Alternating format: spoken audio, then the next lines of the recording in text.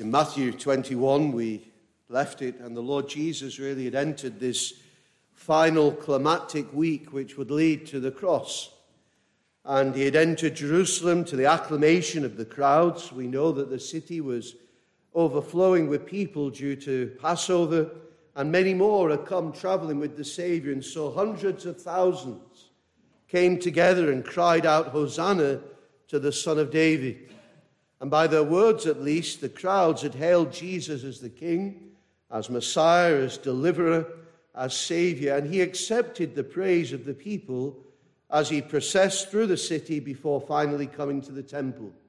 Everything about his entrance declared that this king, that his kingdom would be different. There was no pomp, there was no glory, there was no earthly majesty, as it were, but here was the King of Kings.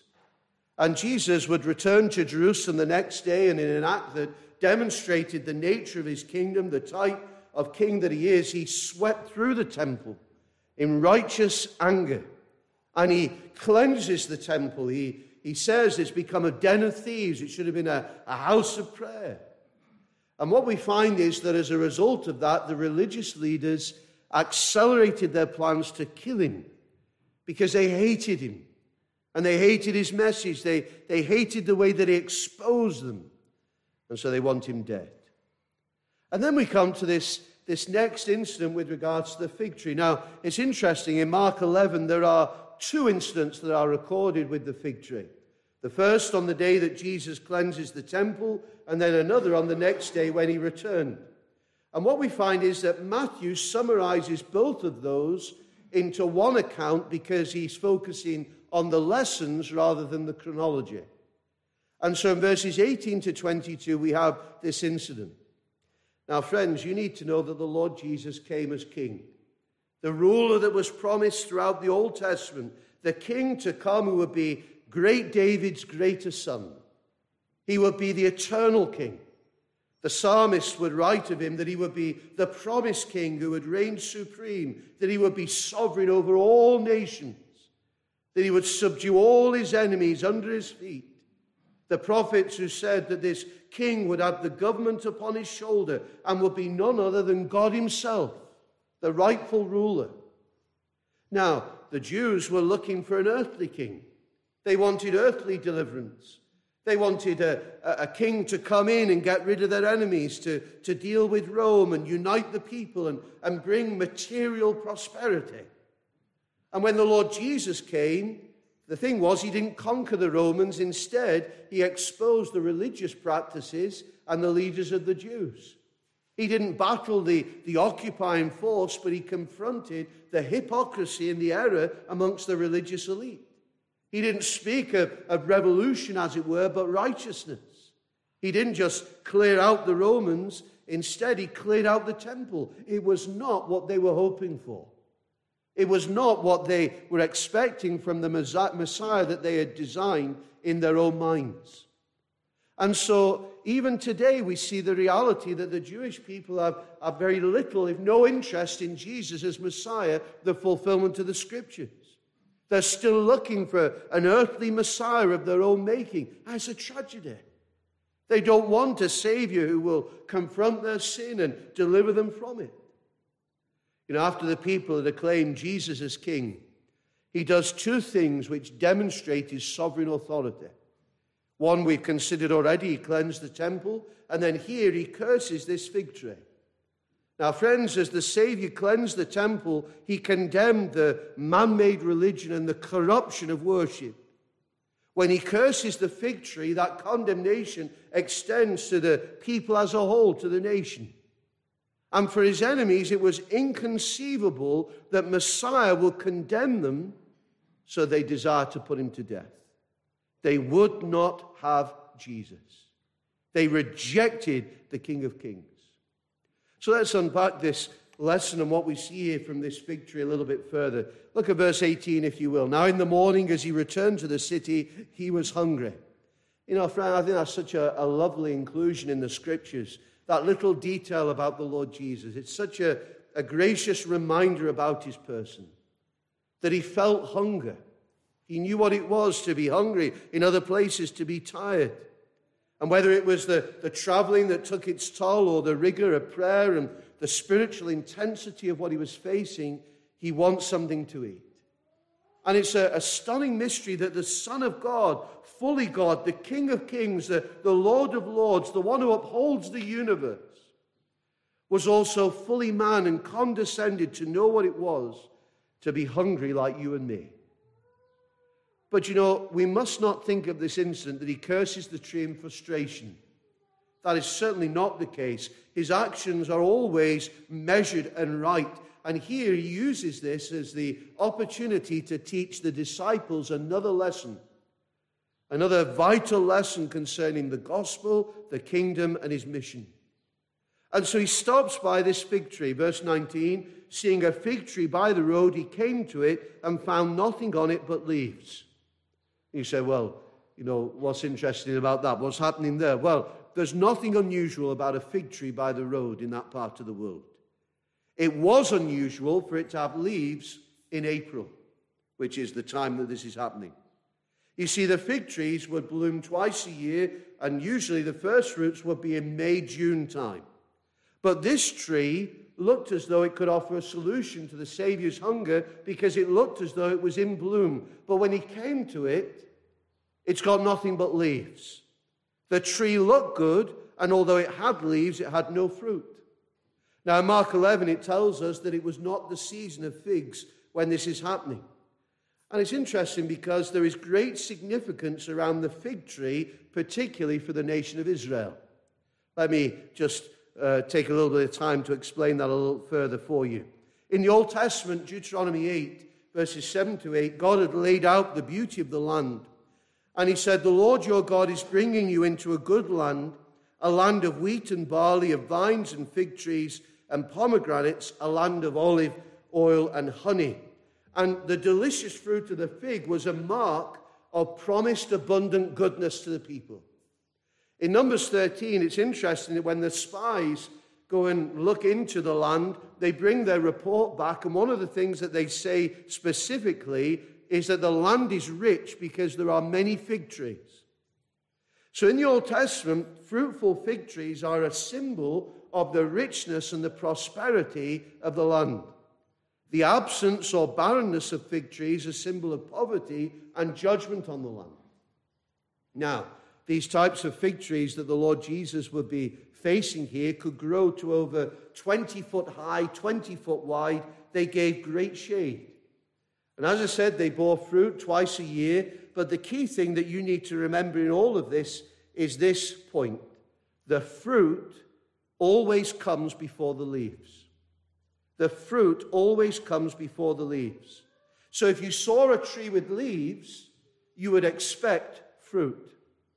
But as the Lord Jesus comes to this tree, he sees the leaves, but there's no fruit. It is a fruitless tree. It looked good. It was ahead of the others, but actually it was barren. And so the Lord uses this as an opportunity to give a parable, this opportunity afforded by the fruitless tree to illustrate vital spiritual truth. And when he finds no fruit, he says in verse 19, let no fruit grow on you ever again. And immediately, right in front of them, the tree withers. Can you imagine? Instantly, the tree withers and dies. Now, in Mark 11, it says that the Savior cursed the tree, literally pronounced its destruction, pronounced its death. Christ's word ended the tree. The tree didn't just begin to die, it withered right in front of them. Now you say, well, what is the meaning of all that? What's the meaning of this parable? Well, the fruitless tree was a picture of the spiritual barrenness of Israel at this time. The leaves are the symbolic sort of representation of Israel's religious activity, but without any genuine fruit. There was no real knowing of God. So they had a form of godliness, but without power. And beneath the leaves, there was no grace, as it were. There was no faith. There was no love. There was no humility. There was no spirituality. There was no readiness and willingness to receive Messiah. You know, God hates profession without practice. And so when Jesus swept into the temple, he condemned their corrupted and empty religion, and now as he curses the fig tree, he condemns their fruitlessness. Do you remember what Jesus said in the Sermon on the Mount? By their fruits you will know them. Fruit is always the indicator of salvation because it's the outworking of knowing him and being united to him. Do you remember Jesus said, I am the vine, you are the branches. He who abides in me and I in him bears much fruit. There's got to be that union, that knowing of Jesus. And the Savior is saying that all the outward empty religion wouldn't save them, and they faced condemnation because they rejected him. They rejected the true Messiah, the only way they could ever know God. You see, there is no life. There is no fruit. There is no true salvation apart from Jesus. You know, religion cannot save. They remain lost without him. You know, Isaiah 29:13, therefore the Lord said, inasmuch as these people draw near with their mouths and honor me with their lips, but have removed their hearts far from me, their fear toward me is taught by the commandment of men. There's a condemnation of the way in which those things had gone. And you know, Jerusalem was at the center of all of these demonstrations of apparent holy zeal and ritual and religious activity. And yet, it was totally fruitless. Totally fruitless. It was the situation then. It continues to be the situation now. All the man-made laws, all the externals, all the vain repetition, all the doing of religion before men, to be seen of men, to be acclaimed by men. It's all leaves, but no fruit, because they reject the truth of God. They reject Messiah. They've denied the revelation of God in their own Messiah. You know, it's fascinating when you read elsewhere in the Gospels, Jesus often used this illustration. In Luke 13, Jesus spoke this parable. A certain man had a fig tree planted in his vineyard, and he came seeking fruit on it and found none. Then he said to the keeper of his vineyard, look, for 3 years I have come seeking fruit on this fig tree and find none. Cut it down. Why does it use up the ground?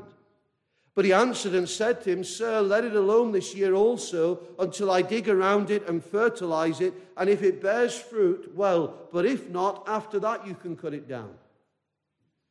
So the plea in that parable was just for a little more time, a little more opportunity, you know, a little more just to grow and to be fruitful. And the Lord gave them time. And then in AD 70, the Romans came and sacked the city of Jerusalem and totally destroyed the temple. The Lord was patient, but there was no fruit. And so the consequences came, and they're still evident today. You know, all of this was devastating to the Jewish leaders and really to the people. And the leaders, they hated him so much. They hated his message. They want him dead. He'd exposed them. He'd said that they were spiritually fruitless and sinful and condemned and under judgment. You know, the Messiah they should have worshipped, they want dead. They had ignored the warning of John the Baptist in Matthew 3 concerning how Messiah will come in judgment. His winnowing fan is in his hand. He will thoroughly clean out his threshing floor and gather his wheat into the barn, but he will burn up the chaff with unquenchable fire. And so the fig tree is a picture of the barrenness of disobedience, the rejection of God's Messiah. Do you know, all the way through the Old Testament, there were these warnings. You know, Deuteronomy 28, the whole passage deals with the issue of Israel being blessed or cursed. What's the defining factor? Obedience to the Lord. Verses 1 to 2 of Deuteronomy 28, it shall come to pass, if you diligently obey the voice of the Lord your God, to observe carefully all his commandments which I command you today, that the Lord your God will set you high above all nations of the earth, and all these blessings shall come upon you and overtake you because you obey the voice of the Lord. And it goes on and it says all these amazing blessings in the city, in the field, in the produce of the land, the livestock, against all their enemies. Do you know the reality is there? that these promises were made. But the thing was, of course, that if there was disobedience, then there would be great trouble. And so that is made very clear. In verse 15, you have the warning later in Deuteronomy 28. It shall come to pass, if you do not obey the voice of the Lord your God, to observe carefully all of his commandments and his statutes, which I command you, all these curses will come upon you and overtake you. And so you have all the way through the chapter the devastating consequences of rejecting the Lord and disobedience to his word. You know, it's also there in Isaiah. You see it there too. Isaiah 5. My well-beloved has a vineyard. On a very fruitful hill, it's speaking of Canaan. He dug it up and cleared out its stones, removed enemies, planted it with the choicest vine. He built a tower in the midst, protective, ceremonial, social system, made a winepress in it. That's speaking of the sacrificial system. So he expected it to bring forth good grapes. But it brought forth wild grapes. Disobedience. Follows the premise laid out in Deuteronomy. Obedience brings blessing, disobedience, judgment. The people disobeyed repeatedly. And those consequences continue today, even though Messiah has come. But friends, do you know something? Even still, God has preserved the Jewish people. And I believe he's not finished with them in his sovereign purposes. That's for another time. What lessons do we find here? What does the Lord teach the disciples and us here through this? Well, the first lesson is really very simple and obvious. Religion without knowing Christ won't save you. Religion without being reconciled to God in Christ, without the fruit of being united to him, will only lead you to condemnation. You know, it was true for the people then. It is true for every one of us as well. If we've got religious leaves, but we've got no fruit, then we're in a desperate state. You know, you need to be saved to have that new life that only Christ can give, and the fruitfulness that comes from being in a relationship with him and united to him. And God will judge the religious. And without Christ, even the most religious person has got no hope. Do you know, one explains, is not every fruitless branch of Christ's visible church in an awful danger of becoming a withered fig tree?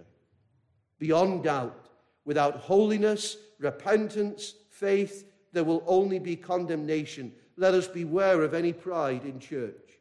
Is not every fruitless professor of Christianity in awful danger of becoming a withered fig tree? There can be no doubt.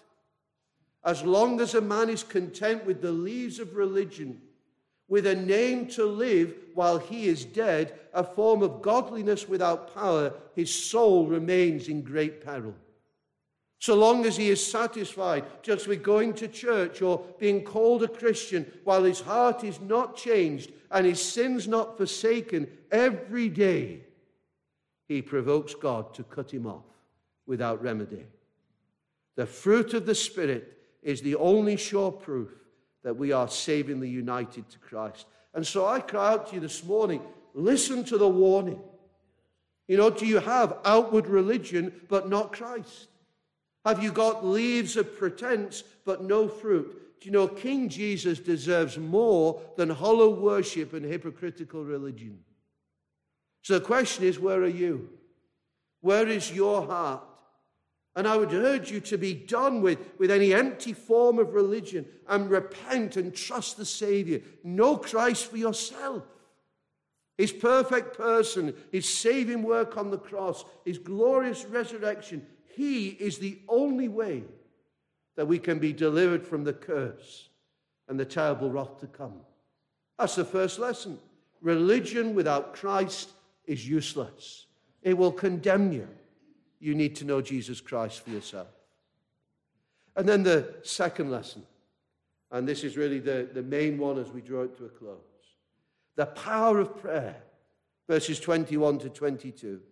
Jesus says, assuredly, I say to you, if you have faith and do not doubt, you will not only do what was done to the fig tree, but also if you say to this mountain, be removed and be cast into the sea, it will be done. And whatever things you ask in prayer, believing, you will receive. Now we look at that and we think, well, how does that follow the situation? What is the Lord saying there? How does this become an instruction in prayer? Well, notice, if you will, that the disciples marveled at the power of Jesus. He spoke, and the tree literally withers before them. You know, they are in awe of the Lord Jesus Christ when they see how quickly this tree withers and it dies and it stays dead. You know, Matthew 21:20, the disciples saw it. When they saw it, they marveled. How did the fig tree wither away so soon? And in turn, the Lord Jesus explains to them that they have access to the same power working on their behalf as they look to him, and as they believe, and as they call upon him. And in the context of this demonstration of power, the Lord Jesus says that if they pray believing, they will see great things done. And he uses hyperbole when he says about the mountains being removed and cast into the sea. You know, it's not literal. In fact, it's very interesting because in Jewish literature, great rabbis and teachers were called rooters up of mountains. In other words, those with authority who could remove great obstacles and solve great problems and exercise great power. Rooting up mountains became a metaphor for dealing with difficulties and dealing with seemingly impossible situations. Now, the Lord would tell them in the upper room in John 14, "He who believes in me, the works that I do, he will do also. And greater works than these he will do. Whatever you ask in my name, that I will do, that the Father may be glorified in the Son. If you ask anything in my name, I will do it." And as in our text, the key is faith in the Lord Jesus Christ, looking to his intervention, to his power. It's not faith in the things that you think should happen, or faith in your own ideas or dreams or ambitions for yourself. Faith is believing and placing your confidence in the Lord as he has revealed himself in Scripture. And so to speak of having faith and doubting not is to trust that God is able to do what he says he will do. To take him at his word. And it's not about faith in ourselves. It's not even about faith in our faith, as it were. It is steadfast trust in the one who is the object of our faith, and to believe that he is able to do exceedingly abundantly. I think sometimes, friends, because of maybe some of the excesses, things like the word faith movement, all that, maybe those in our own position, we kind of shy away from these things. And we step back from praying, believing, because really, if we're honest, we don't expect God to work in the way that he can. And we become nervous about it, and we step back from these things of really crying out and seeking the Lord. It's to believe that if something is consistent with the will of God, with the word of God and the purpose of God, he will accomplish it and nothing can stop him. This power is accessed through believing prayer. Whatever things you ask in prayer, believing, you will receive. Now, of course, so easy, isn't it, to pluck that verse out of context and use it to apply to all manner of things. We must always see it within the wider picture of the teaching of Jesus on prayer. It's only as we ask, consistent with God's revelation of himself, consistent with the name of Jesus Christ, with his purpose, consistent in an unselfish way to the glory of God, that we can have that confidence that we will be heard and that God will answer. You see, to ask in the name of Christ is therefore to set aside our own will and to bow to the perfect will of God. And the Lord Jesus exhorts the need for persistence in believing prayer, faith that perseveres in prayer. If we really believe in the power of God to do exceedingly abundantly, we will be persistent in calling upon him, because we know that only he has the power and the resources to do what needs to be done. We look at the state of the churches, look at the state of the nation. we can't change that. Only God can change that. And yet where is our earnestness and persistency in calling upon his name? In the whole process of seeking him, the Lord is strengthening us, deepening our trust and our patience and our rest in him. We are being changed as we persist. Great faith says, I believe God. Even when I can't see the resources, even though I can't see how he can possibly work, I trust him. Sometimes we ask the Lord, don't we? And it feels as though, we just get silence. We wait and we pray and we ask again and again, and it just seems as though he's not there. And then after a few times, we really begin to doubt and we struggle and we lose that desire to keep going, and maybe we give up. Maybe there are circumstances, maybe there are people who've been on your heart and you prayed and prayed and prayed, and there seems to be no movement. And you just feel like giving up. But we must continue, friends. That's the challenge. To keep seeking, to keep wrestling, to keep persevering, because we believe that God has got power to change even the most impossible situation. Because we need him. We need his power. We need his intervention. What are we thinking if we think we can be about his work, about his business, about our daily lives to his glory without him? It's madness. We cannot do anything without him. Matthew 17:20, has the same lessons. Jesus says, assuredly I say to you, if you have faith as a mustard seed, you will say to this mountain, move from here to there, and it will move, and nothing will be impossible for you. And the Lord was teaching the disciples, if they had faith, just like a tiny mustard seed, it would start small, but as they persisted, it would grow, it would increase. The problem for the disciples on that occasion, and often for us, we start small, and then we give up at the first hurdle. There are so many things that the Lord has for us as his people, in our lives as individual believers, as a fellowship together, that are ours in Christ, and there for us through the exercise of his divine power. But he requires us to believe, to have the faith that starts small, and when it meets the hurdles and the challenges, that continues to believe, continues to trust, continues to grow.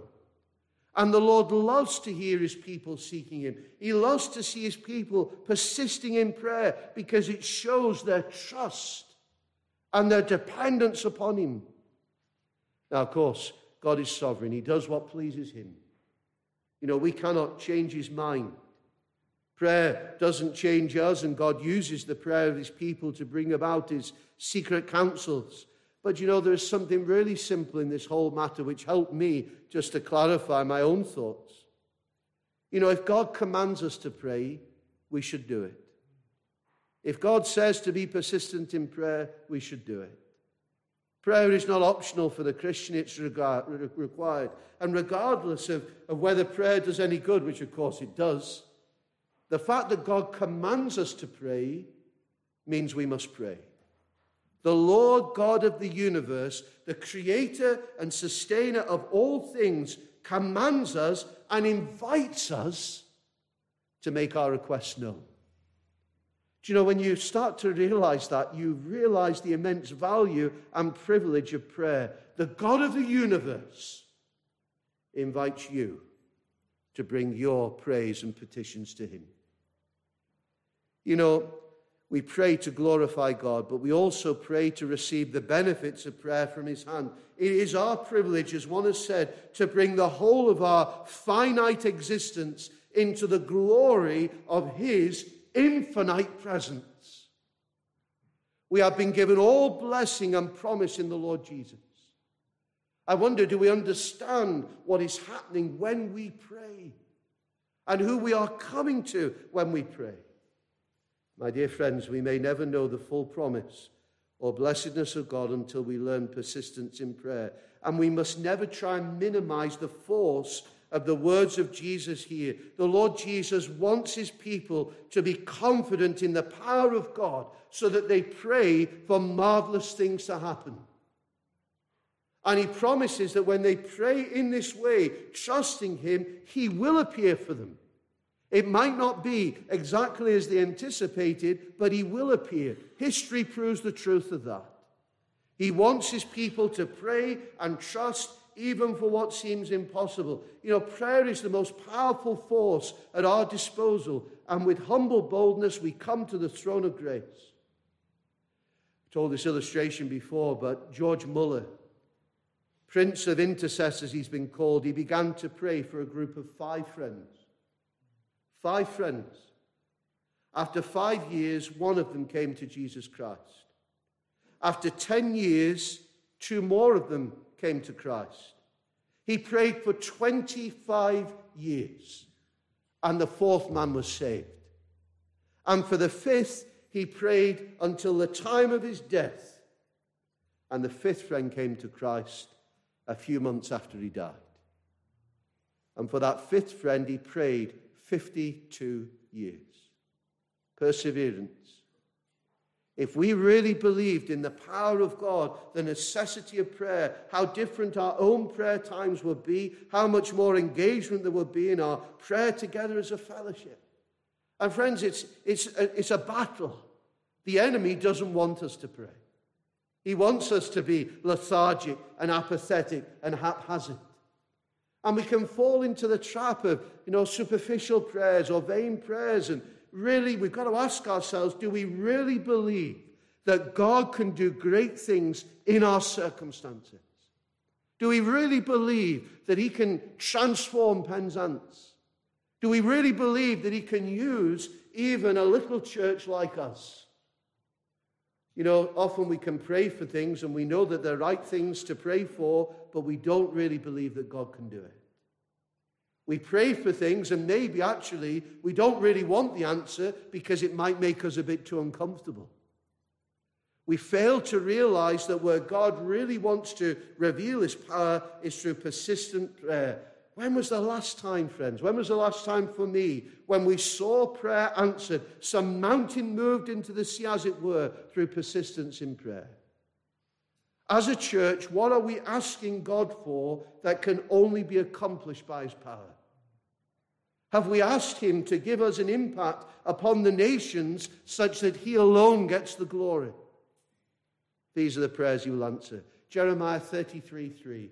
You should memorize this verse, dear friends. Call to me, and I will answer you and show you great and mighty things which you do not know. The command to pray, call to me. And then the answer promised, I will answer you. Faith encouraged, I will show you great and mighty things which you do not know. Our responsibility is to trust this Savior, trust this God, pour out our hearts to him. And the Savior, as he withers this victory, he demonstrates such power that we can know our God is all-powerful. Are we not weary, friends, of a church which seems so powerless? Of a people without power, weary of not seeing the hand of God in a mighty way? How we need to pursue the Lord and to persist, to keep crying, keep knocking, keep interceding, because our God really is able. Let me say again, if you're here this morning and you have nothing but leaves, that you've got no fruit because you don't know Jesus Christ, may God show you the desperate danger that you're in. That you're dead in trespasses and sins, that you are facing condemnation, and you need to be rescued by the one who has the power over death, Jesus Christ. It is only by abiding in him that you will be saved and fruitful to the glory of God. You need to hear that warning this morning. For those of us who know the Lord, sometimes verses like these, they can be hard because, we just feel as though we fall so far short in terms of believing prayer. I'm challenged in my own heart. Is there fruit in my life? Is there the fruit of this persistent prayer? Is it evident in my life? Do I really believe and trust in the Lord and his power when I pray? And I'm praying for myself, and I'm praying for you and for us as a church, that the Lord would make us fruit-bearing Christians, faithful to persist in prayer. And that even this year, even in this year, next year, whenever God pleases, that we would see his power demonstrated in this place. That we would see his power manifest in our lives, in the fellowship, and even around the world, that his name might be glorified. You see, this Jesus who withers the fig tree is the Son of God and the Lord of glory.